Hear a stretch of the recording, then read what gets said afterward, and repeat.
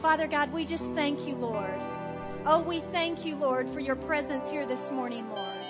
We thank you, Lord, that you are good and you are faithful, Lord, and that you hear the cry of our hearts, Lord. Oh, Father God, that you know every need and every situation, Lord, that's coming here this morning, Lord, and that you're making a way, Jesus. Oh, thank you, Jesus, that you're the way maker this morning, Lord. And Father God, we just ask you to come and have your way in our lives, Lord, this morning. Come and speak through Pastor Paul. Holy Spirit, speak through him. Let the word of the Lord be in his mouth, Lord. Oh, and give us ears to hear it and hearts to receive it, Lord. Oh, we desire you, Lord, and we long for you, Lord. Come and have your way, Lord. Have your way in our lives, Lord. We long for you, Lord. Come and have your way, Lord. In Jesus' name, amen. Amen. You may be seated.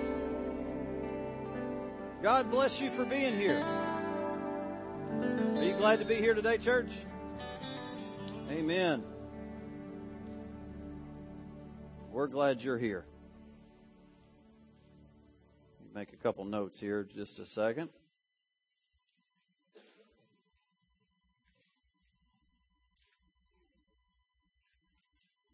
Boy, it's good to be in God's house. Amen. God is so good. Did he step out? All right, I'll catch him in just a second. I want to do a real quick shout out. We have spent this weekend having a family reunion at our house and at Elizabeth's sister's house for Elizabeth's mother's side of the family. Our daughter, Rita Marie, was named after Elizabeth's mother, Rita Marie Brown, who is Rita Marie Von Gutten. And we have had a Von Gutten family reunion this weekend. And we've got some of those members here today. Elizabeth's mom's brother, Fred, and his wife, Linda Von Gutten, are here. Their daughter, Lisa, right beside them. Amen. Also, my mother-in-law's sister, Ann Roof, and her daughter, Cheryl and Jay Welty. We're so glad to have y'all.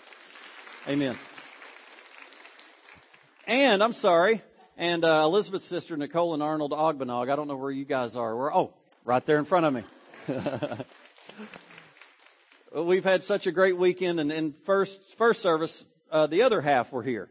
Elizabeth's dad was here, and one of the other cousins and husbands were here, and it's just been a great weekend. Now, I'm going to go back to that, but I've got one other shout-out that we've got to do. Rob, come up here. Come on, let's go. Let me introduce Dr. Robert Owens. Bless you. Amen. Amen.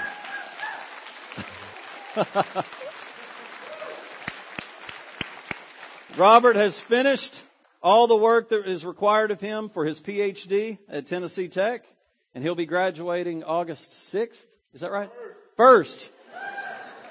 Can't miss that. If I show up August 6th, I guess I'll miss it. August 1st. And what an accomplishment. Let me tell you, the Lord has been with him, and you've done it. God is good. And Robert is one of our new deacons that we're going to be installing this Wednesday night. Now, let me just do that quickly now. Come Wednesday night, be a part of us installing our two new deacons and us giving a farewell to the two that are rotating off. We're going to have a fellowship afterwards. And I would just encourage you, come on Wednesday nights, 6:30 Wednesday nights. We have service. And I usually preach a series sermon on Wednesday nights now. And we're seeing some growth on Wednesday nights now that we're not doing Sunday nights for the summer. Find a life group to be a part of. We need you in life group. You need to be in life group. You need to be in life group. And you need to have people that you can throw stuff at, that you can bounce things off of. Yeah, don't throw things at them. But I will say that one of the biggest areas of life in our church is in life group. And I would encourage you, find a life group. They're meeting a little bit more frequently now. And we just really desire to see you be a part of that. All right. Today's sermon's called, God, Are You Serious? Have you ever said that to God? God, are you kidding me? Your kids ever said that to you? Dad, are you kidding me? sometimes I kid enough that they have to ask that relatively often. This time, are you being serious or not? I like that. I like for them to know whether I'm being serious or not. But God, are you serious? Today is all about taking God seriously. Let me throw a statement out at you that I've heard recently. Faith is taking God seriously. Faith is taking God seriously. To take God seriously means to take His Word seriously. If a person speaks to us, but we ignore or even reject him, or even reject much of what he says to us, we are not taking him seriously. In fact, we are dishonoring him. Or disrespecting, treating him with disrespect. Now, this weekend was a weekend of family, and what's neat is this family I have grown to know. Elizabeth and I have been married 17 years, and everyone that came, Lisa and Chris, I haven't got to know y'all as much, but the rest of the family I've gotten to know relatively well, and it was just a great weekend. But usually at these things, it's, hey, how's it going? Job going okay? Marriage okay? Kids okay? Everything okay? Okay. Then we move on to the next one. Very surfacey, not really, not genuine, but it's kind of like what we do at church. That's why we need life groups. Because I guarantee you probably went through the same motions this morning. Hey, how you doing? Had a good week? Yeah, good. Everything going good? Okay, good to see you. Now let's go talk to the other person. And you never really get to know anybody. But this weekend, it's funny. You guys know I was raised to be a business person, and those of you that don't know, I started in the sound booth. It's our little running joke here. I had no idea I was going to become a pastor, but every event that I go to, when people hear I'm a pastor, I get pastor questions. And sometimes I forget I'm a pastor. I wasn't raised to be a pastor. God's called me later in my life to be a pastor, but I get pastor questions. And I wanted to do a little shout out. I did this morning. It was genuine that they cared about what Elizabeth and I are doing, what our church believes, where our church is, where our family is, and asking genuine questions. When somebody asks me something, or if I ask someone something, I can usually tell if they're listening to me or not. You can tell just by their eyes. You can tell by their countenance.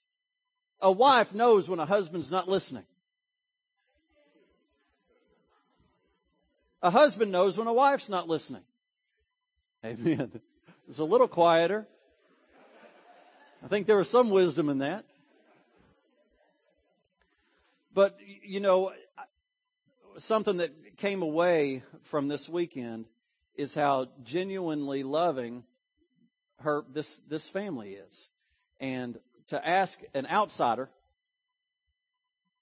and care about me as an outsider, they haven't seen the family in forever. What do they care about me? I'm some outsider. And yet here they are spending time with me and asking me questions about me. You know what a good friend does is they ask about you. They want to talk about you.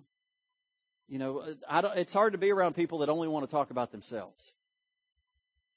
But when people ask about you and genuinely care, and that's kind of the experience that I had this weekend, even in the pastoral side, is genuine questions being asked. And I know when they're taking me seriously or not. And God knows when you're taking Him seriously. Just like you can read your spouse or you can read your child, God can read you. And He knows when you're being serious with Him and when you're not. Today's about taking God seriously.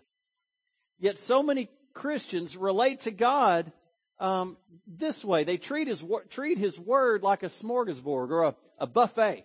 And one good thing about family reunions is you eat all the time. You're either starting eating, or you're stopping eating, or you're restarting eating, or you're stopping eating. It never stops. There's food everywhere all the time. And we go through the line, and you kind of pick out what you like. I like this, I don't like this. And my kids are going through, and you know what they leave out? They leave out the asparagus. They leave out the broccoli. They load up on Nicole's homemade macaroni and cheese. But leave out the stuff that's going to help them. Right? Same thing with us with God's Word. I'll bet the scriptures you can quote are, I'm the head and not the tail. I'm above and not beneath. I'm blessed in the city, blessed in the country. Blessed coming in, blessed going out. We remember that one real good. What about the one we just sang? You make all things work together for good for those that love Him and are called to His holy purpose. We remember that one. But going through the buffet line, we pick these that kind of work in our favor, and we leave the ones that say, Jesus says, if you love me, obey me.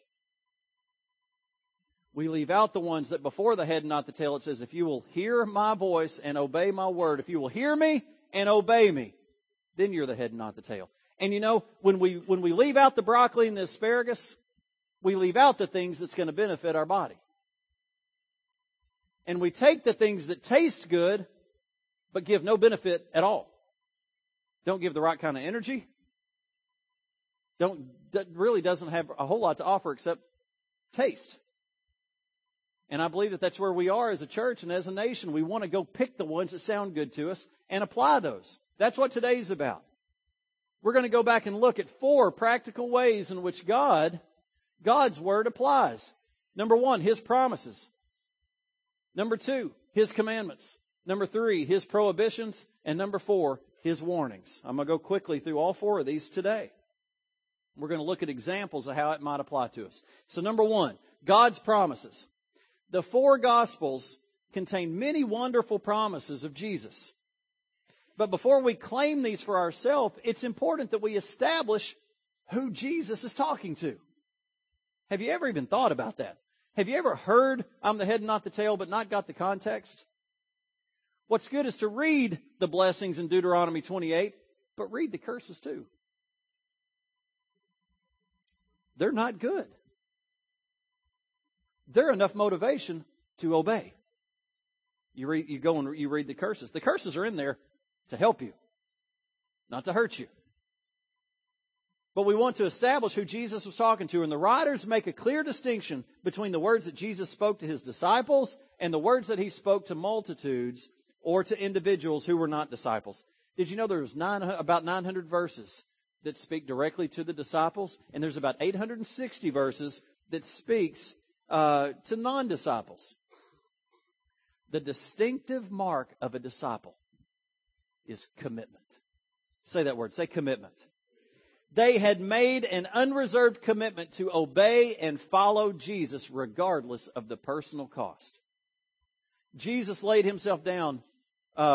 Jesus laid down this condition in Luke 14.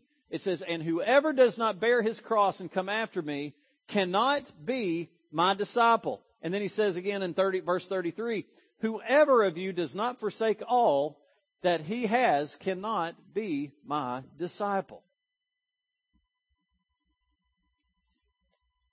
Obviously, those of us that are living today were not present when Jesus said this, right? We weren't there.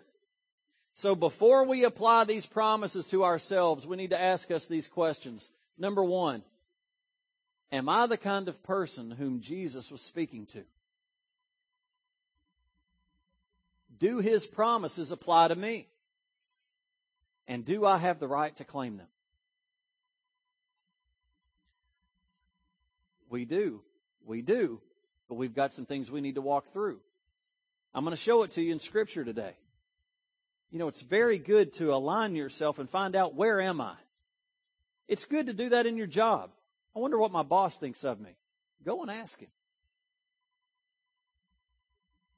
Imagine that. Isn't it great to know what your boss wants from you? And then you can fulfill that. Or you cannot. What's bad is when they tell you what you want to do and then you don't do it. Now, that doesn't work. What's bad is when you know what's right to do in the Word and you don't do it. If you don't know it, it's a little different. You know, if you're working and the boss never told you what he wanted you to do and he's hoping you'll just stumble on it, it's a little different. But when you go and ask, how am I doing? What could I be doing better? I guarantee you, he'll tell you or she'll tell you. Are you here? I'm telling you, all that does is just give you favor with your boss. It may feel weird and you may not want to know what he has to say, but let me tell you, what are you doing there if you don't want to know what your boss wants you to do? Do you want promotion? The promotion may not come from that person, but by you doing what that person's wanting you to do and you come under his authority, God will promote you.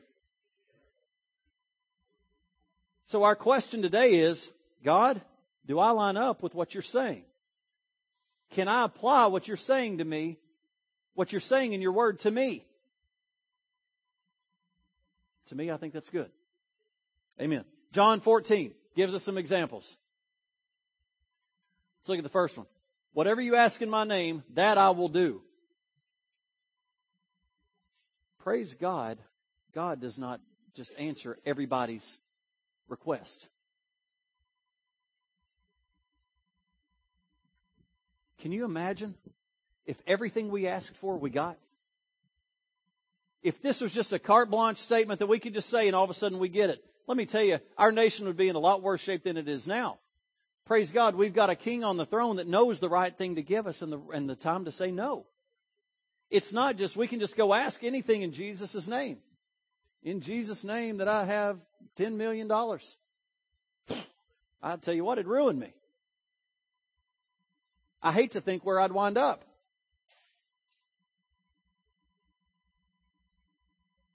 Whatever you ask in my name. Next verse. Verse 14.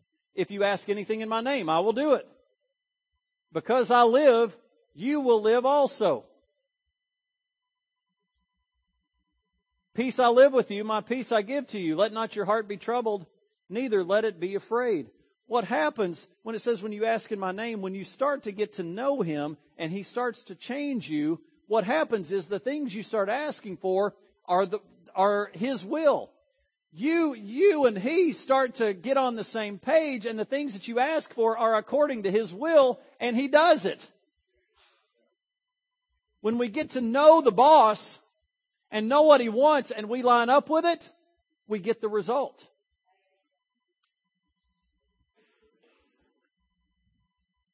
But those beautiful promises were only given to a group of committed disciples. Peter spoke on behalf of all of them when he said, listen to those kids, I just love that. I hope y'all can hear that. See, we have left all and followed you.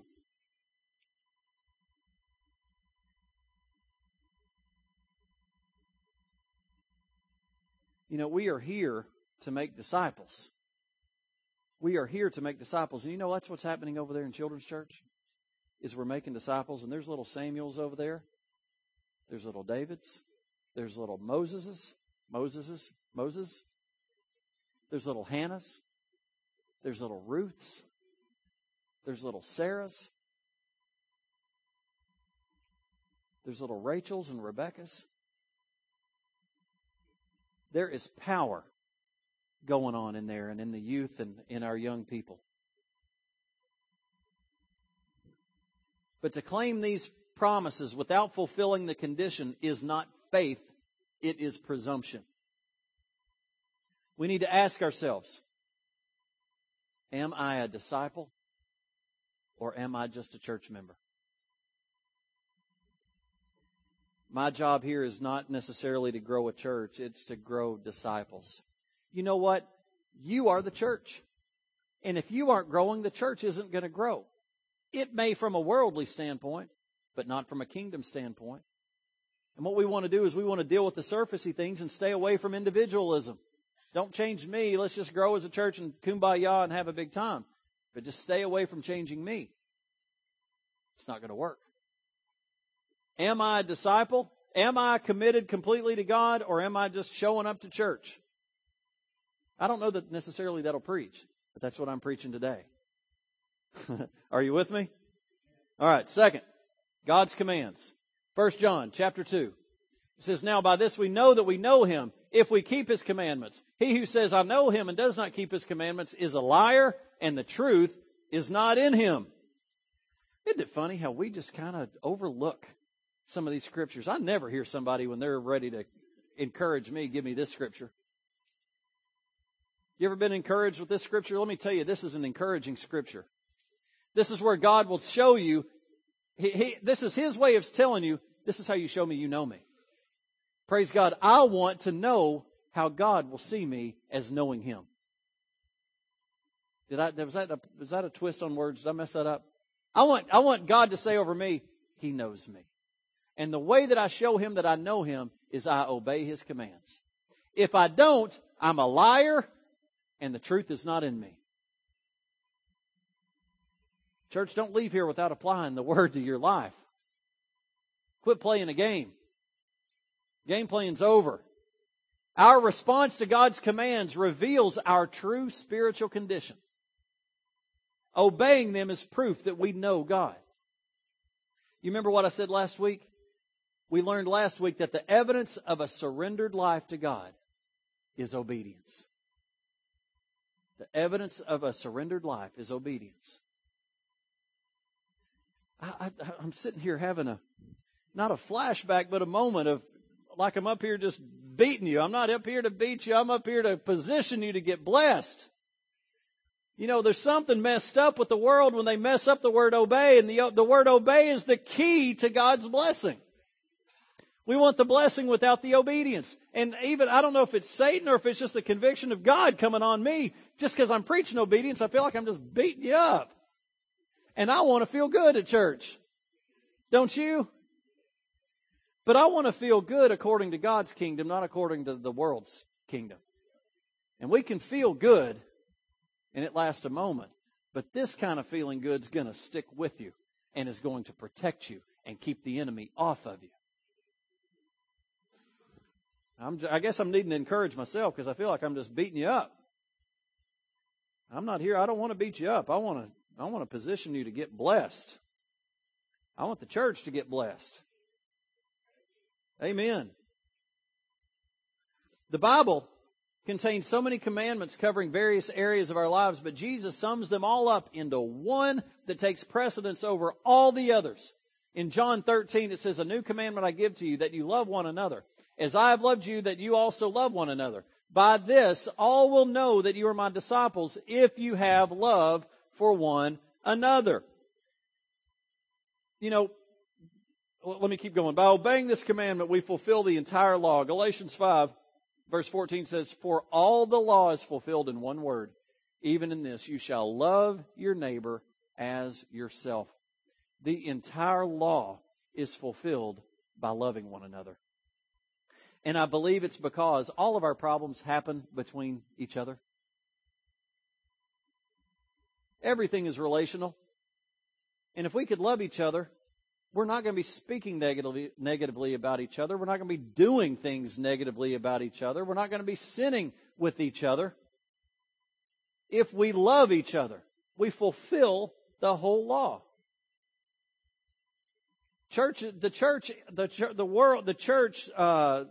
church of Jesus Christ is messed up because we don't love each other.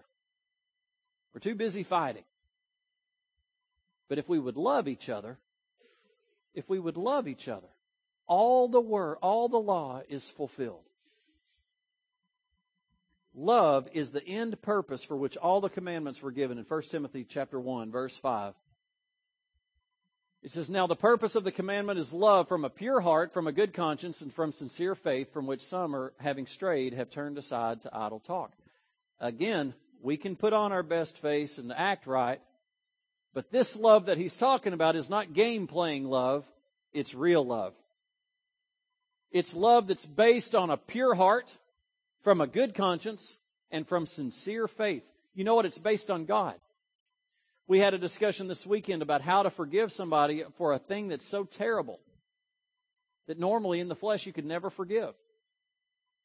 And it's not based on that person or that sin. It's based on who God is and what He's done for you. It's based on who God is and what He's done for you. And the last thing you want to do, and I don't care how bad it is, whatever has happened to you, you don't want to allow that mistake or that sin or that person to ruin the rest of your life. It's already hurt you. It's been a devastating hurt that you've been trying to battle through. It might have been physical. It might have been mental. And it's real. I'm not trying to say it's not real. It's real. It's a tangible thing there that you're fighting with. But there's no reason to allow that person or that thing to ruin the rest of your life. That's how you can forgive, not based on the person, not based on the crime, but based on who God is.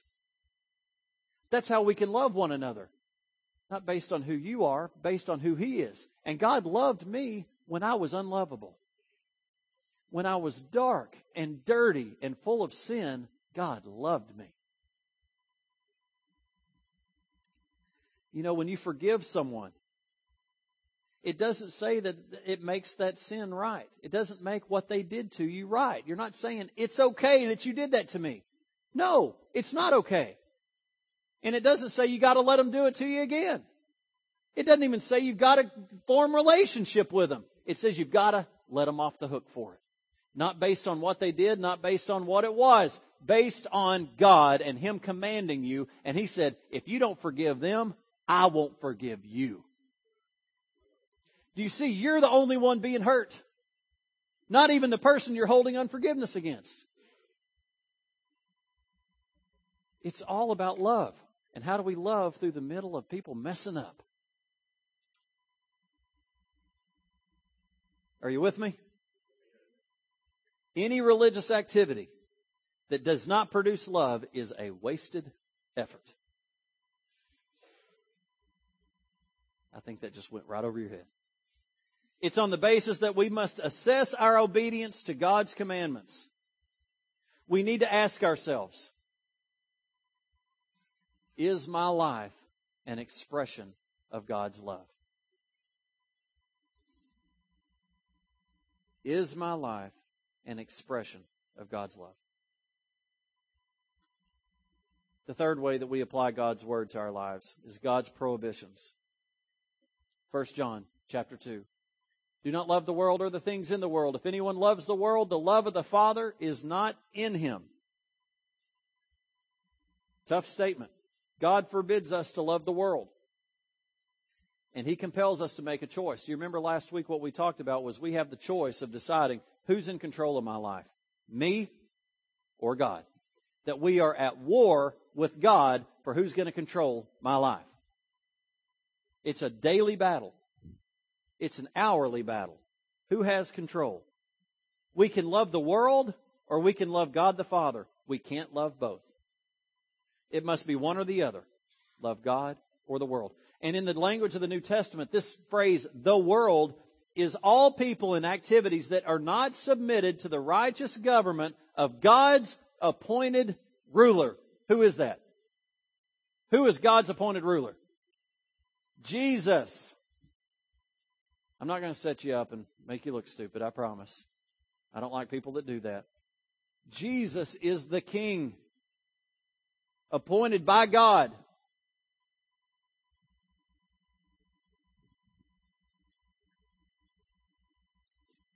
Those are the world that do not come under that authority. And whether consciously or unconsciously, they are in rebellion of God. To love the world, therefore, is to align ourselves with that rebellion. The pull of the world is so strong, is so extremely strong in our life, and it offers so many allurements and enticements. I said this morning, just off the top of my head. I mean, you can drive to Nashville and just the billboards that you see will put images in your mind. The images are not there, but just the suggestion puts the image in your mind. If you go down to South Georgia and travel just into Florida, you've got all these pornographic statements.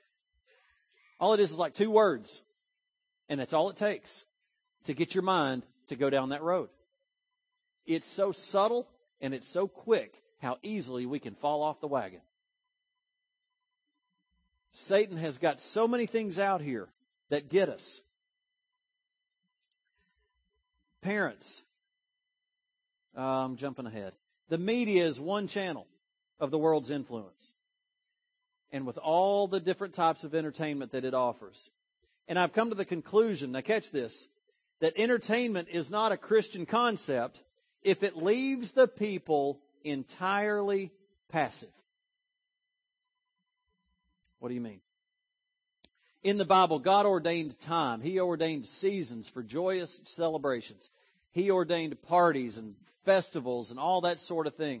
But everywhere that you see in God's Word where there is a festival, where there is that kind of joyous activity, the people were never merely passive spectators.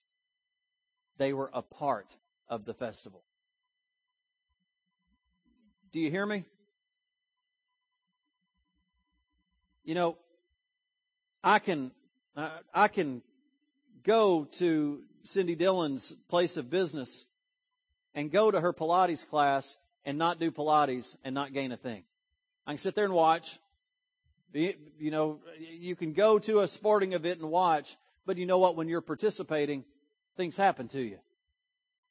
You get stronger, you get healthier, you're a part of it. You're not just an innocent bystander standing by and watching.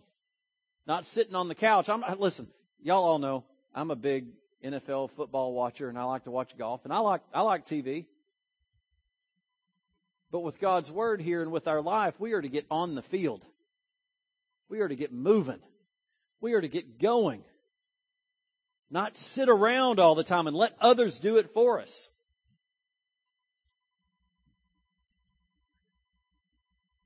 Furthermore, much of contemporary entertainment has so much moral and spiritual impurity, and it has a subtle defiling effect. Parents, you've got to take a stand of what's wrong and what is allowed to come into your household. And you cannot allow Hollywood or these TV ratings to dictate what you allow. You know, at my house with charter cable, I can put in that they're only allowed to watch PG or better shows. But let me tell you, stuff comes through PG that I never would have thought would be in PG. And I can't allow their filtering system and the Hollywood rating system to parent my child. And things that you think are fine will happen in G movies that aren't fine. Years ago, there was one, I don't remember which one it was. It was a movie with a dog. The whole movie was clean all the way to the end, and then one of the last lines of the whole movie was a cuss word. And I thought, why make it this far and do that? What do you gain by that? All you do is just upset all those that were having these warm fuzzies about your movie. But they sneak it in. And you know what, on TV today? On regular TV, they're allowing more four-letter words than they've ever allowed. Different four-letter words that I never thought I'd hear on TV. Are you here? You've got to allow God to be your discernment and your correcting filtering. I was saying this morning, we have to watch some of the shows that my kids watch. We watch Hannah Montana. We'll watch Maggie and the Ferocious Beast. We'll just watch these shows. I got a 12-year-old and I got a 5-year-old and everything in between. So Pete wants to watch the Clone Wars, and you know, none of the other kids want to watch that, and then the girls want to watch their girl shows. So we've got to watch it. My kids are really into watching Wipeout right now. Anybody watch that? I personally like the Japanese version where they're dubbing the words over them, but and we've got to watch it. You know, they'll sneak some things in there every now and then, just very subtly. But Elizabeth and I try hard to stay right involved with what they're watching. Is that radical? Let me tell you, Christianity is a radical religion. All right, finally, I'm going to close with this one, is God's warnings. In Matthew 24, he gives a prophetic preview of conditions in the last day. And he begins with a warning against deception. Matthew 24:4 says, "Take heed that no one deceives you." And then in verse 11, he repeats his warning. "Then many false prophets will arise and deceive many." Deception is the single greatest danger that confronts Christians today and in the last days. And I want you to know that here in Matthew 24, Jesus is addressing, he addressed his warning to the apostles that he chose and that spent just about every moment of their life for the last 3.5 years during Jesus' ministry. Don't you think if Jesus found it important to tell these who have been walking with him every moment that it was important for them to hear it? Don't you think it's important that we hear it? Yet so many Christians feel like the deception doesn't apply to them. You know, I've said this statement before. If you think Satan can't deceive you, he's already got you. You're already deceived. Deception's already at work. And then Paul in 2 Thessalonians reaffirms the warning against deception in connection with the rise of the Antichrist. It says, the coming of the lawless one, the Antichrist, is according to the workings of Satan, with all power, signs, and lying wonders. And with all unrighteousness, deception among those who perish, because they did not receive the love of the truth, that they might be saved. Many Christians today have the attitude that any message or ministry accompanied by supernatural signs must necessarily be from God. But that is not true. The Bible tells us that Satan can also produce supernatural signs. This nonchalant acceptance of everything supernatural as being from God actually opens the door to deception. There's only one safeguard against deception, and that is to receive the love of the truth. Have you ever experienced when you're in the middle of a lie or dealing with a lie in your life that when truth comes out, it completely stops? There's no more for that lie to grow. There's no more for that deception to move. Truth stops it. There's something good about when the truth finally comes out, that all of the assumption is gone. You know, assuming is a terrible thing. You know, when you can't communicate with your wife and you start assuming what she's thinking, your mind goes out of control. Let me just say the reverse. When she starts trying to assume what I'm thinking, it goes out of control. All of a sudden, the world's coming to an end. But when we speak and the truth comes out, the assumption ends and peace comes. Even if the truth is not what you want to hear, there's something peaceful about truth. If we would receive, that didn't work. If we would receive the love of the truth. This goes beyond merely listening to sermons or even reading the Bible. It implies an intense and passionate commitment to the authority of Scripture that affects every area of our life. Did you know that what I speak to you, you need to be discerning of? As your pastor, you don't just take my word. You line it up with God's word. The moment that you don't start using discernment of God's word with my word is the moment you start following man and not God. And I'm going to do everything I know to do to keep you following God through me. I'm not telling you don't link arms with me and that you don't follow me, but you follow God, and I just happen to be the messenger that is bringing that word to you on Sundays. I hope you receive more than just Sunday's word. It's not enough. But you know pastors can miss it? If you didn't know that, then it's a great word for you today. Pastors can miss it. That's why you need to know His commandments. You need to follow His commandments. You need to know His word so that when the pastor says something kooky, you get a check in your spirit, you line it up. That doesn't line up. And then what you do? You come and talk to me. I love that. I love it when someone says, "What did you mean by that?" Because you know it gives me the opportunity to speak truth rather than for you to assume what I meant. When you start assuming what I meant, your mind races. Satan comes in, gives you some nasty little nugget, and all of a sudden you talk to your neighbor, they agree with you, then you talk to that neighbor, they agree with you, and then here we go. Where if you'd come to me, maybe I'd have straightened it out for you and said, I didn't mean that at all. This is what I meant, but I can see it probably did sound like that. I had, actually our drummer, it was Stephen Dahl, came to me and said, "Pastor, did you say this morning that God didn't love us before we loved Him?" I said, "Did I say that?" He said, "Yeah, you said that." I said, "You know what? That's not true. God loved me when I was unlovable. God loved me when I was as much in sin when I was born. From the time I gave my heart to Him, He loved me just the same right then. He created me. He loved me." But I said, "I think this is what I meant, but let me go back and re-listen to it." Went back and listened to it, and I said, "I can see where you're coming from. It's not what I meant. Please, I apologize." And I got up on stage the next week and said, if anybody else received that, I need to correct that. Because God loved you when you weren't lovable. Before you ever loved Him. Before you were a speck in your daddy's eye, He loved you. He already knew you. So, you need to know God's Word and you need to be able to line it up. You need to be able to line me up. Is what He's speaking God's Word? Is what I've spoken to you today God's Word? Don't miss what I've said today, that it's a part of our needing to align with God before we can ever claim what His Word says. do you want the blessings that God talks about that are yes and amen? His promises are yes and amen. Then we need to fulfill the requirement. God never said we had to do it perfectly. He never said you couldn't make a mistake. He just said, if you love me, obey me.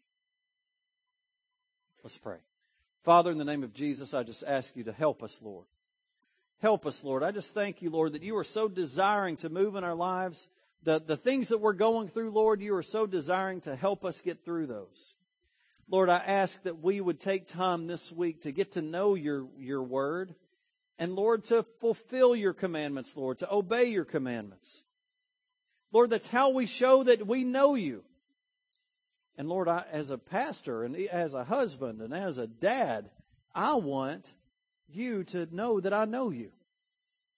And, Lord, the way I show you that is by obeying your word. The way I show you that is by obeying you, Lord. And, Lord, when I obey you, you bless me. And you protect me. And you make all things work together for good for me. The beneficiary is me. Church, when you give your heart to the Lord and you start serving Him and trying to obey Him, doesn't mean you're not going to mess up. You're the beneficiary. Lord, help us. Help us.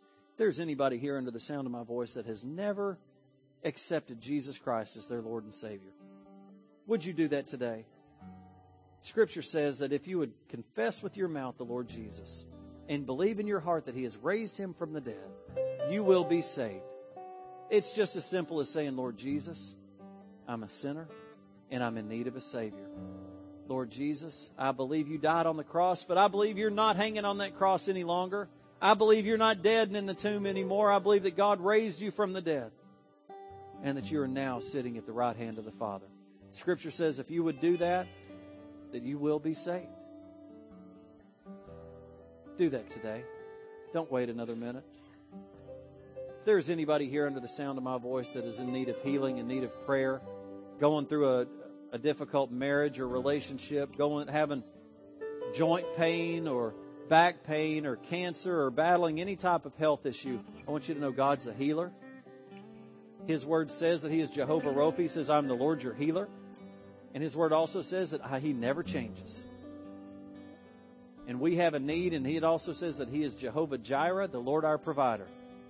And when we have a need, He is our provider. Could I ask y'all to stand with me? Will those that are ministering come forward, please? We want to pray with you, and I just ask you, step out. Let us believe for God to heal you. Believe for God to move in your life. If you are having an emotional issue or a social issue or a physical issue, come down here and let us pray for you. In Jesus' name, amen.